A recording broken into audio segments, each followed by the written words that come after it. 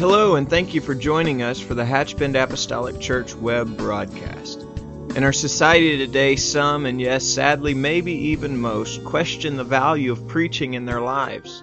But we still believe what Paul said in 1 Corinthians chapter 1. In essence, Paul preached that God has chosen the foolishness of preaching to save them that believe. And so that's why we still place such a high value on the preached word of God in agreement to the Scripture. And so now I'd like to thank you again for joining us for a message from our pastor at Hatchbend Apostolic Church. The fabric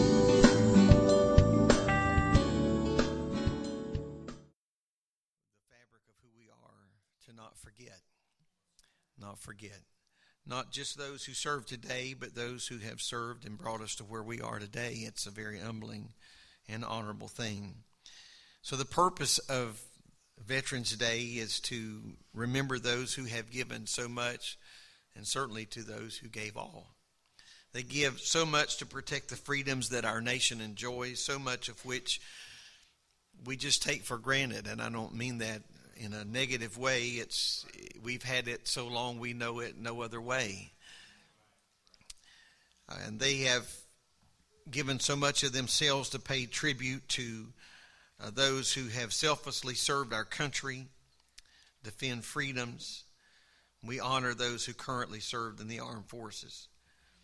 And so from the very birth of our nation until the moment we stand today, we realize that, as it has often been said, freedom is anything but free.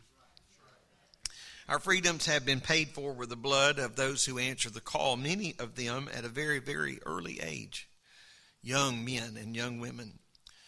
Some of them that we may not at their age trust to do some minuscule things, and yet they are serving on front lines and in all facets to serve and answer the call that they feel in their heart. Many of them serving when our country needed them the most. Our nation's history is filled with battle after battle that has been fought for our freedom, and to be sure, we're still fighting today. If we're not careful, we can easily forget the price tag that truly is associated with something as simple as us coming into this house, lifting our voices and worshiping God. What a privilege that is. I've mentioned this several times, but it really truly impacted my life.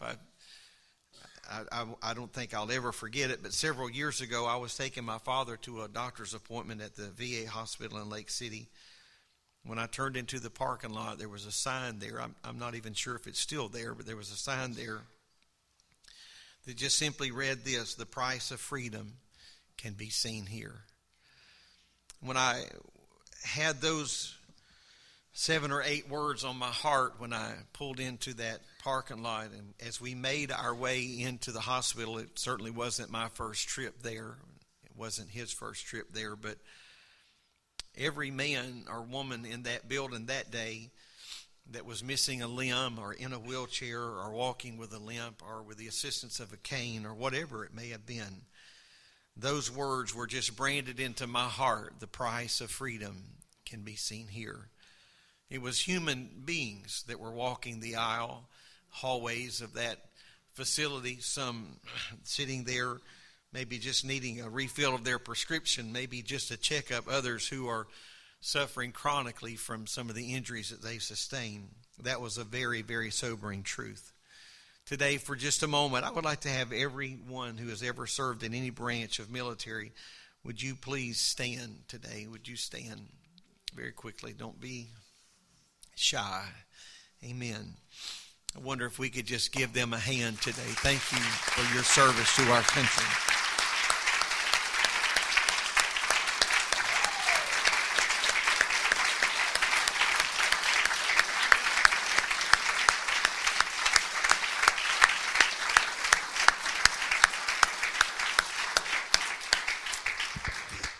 Amen. You may be seated.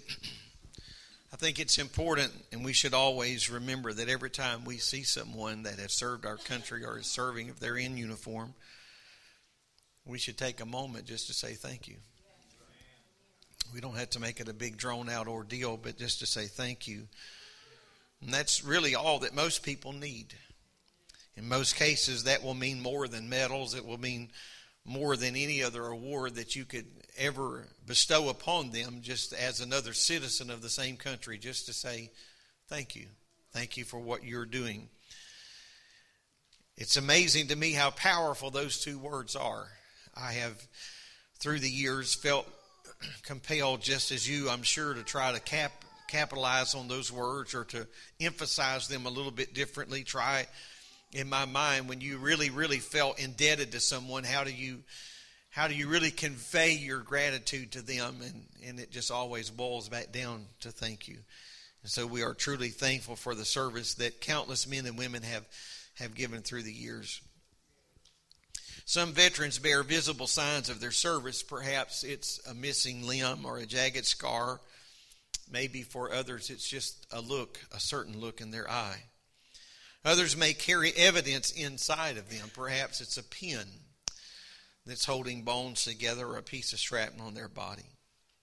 Additionally, the evidence that some men and women carry is not found in broken or missing limbs or in shrapnel that would be in their body, but it's that mental struggle that is as real as any other thing they would ever face.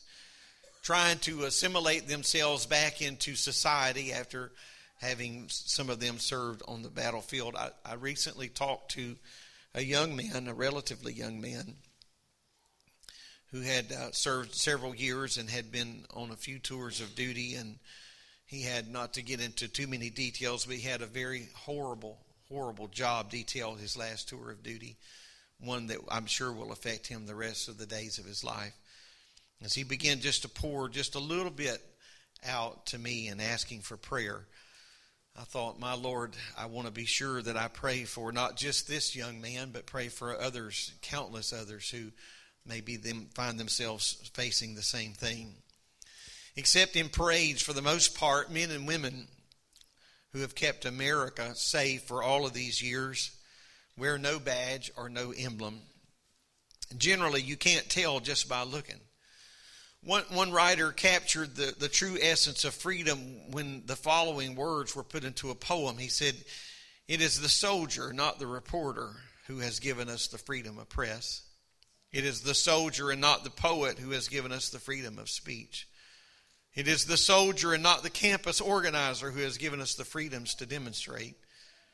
It is the soldier who salutes the flag, who serves beneath the flag, whose coffin will one day be draped by the flag, that sadly allows the protester to burn the flag." The soldier, we are indebted, we owe so much. In our quest for freedom, there have been many battles that have shaped the very soul of our nation, the core of who we are, and I'm thankful for that. A French writer, after visiting America in the year 1831, said this: "I sought for the greatness of the United States in her commodious harbors, her ample rivers, her fertile fields, and her boundless forest, and it was not there. I sought for it in her rich mines, her vast world commerce, her public school system, and in her institutions of higher learning, and it was not there. I looked for it in her democratic Congress and her matchless Constitution, and it was not there. It was not until I went into the churches of America and heard her pulpits aflame with righteousness did I understand the secret of her genius and the true wonder of her power. America is great because America is good. And America is good because we have the Bible that leads us and guides us." And he said, and if America ever ceases to be good, America will cease to be great. So what will help us be good will be the Word of God. It is this that serves as that eternal compass that leads us, guides us, directs us. It steers decisions that we are called upon to make. It becomes the fundamental principles of which we build our family units upon. It's not our own wit and wisdom. It's not our own finesse or finance, but it is the Word of God that touches us and leads us and directs us. And I want His Word to always maintain that place in my life. And so I want to once again say thank you to everyone that has served our great nation, not just those who are present here today, but anyone who would hear this. I want to say thank you. It's because of you that we are what we are. It is because of you that we are where we are. And if we have any future at all, it will be because of you. And so I say thank you, and God bless America. I'm proud to be an American. Aren't you? Amen. Let's stand. Praise the Lord. Let's just thank the Lord to be an American today. Praise God. Praise God. Thank you, Jesus. Thank you for the hope that we find in you today. Thank you, Lord, for your power and your blessings.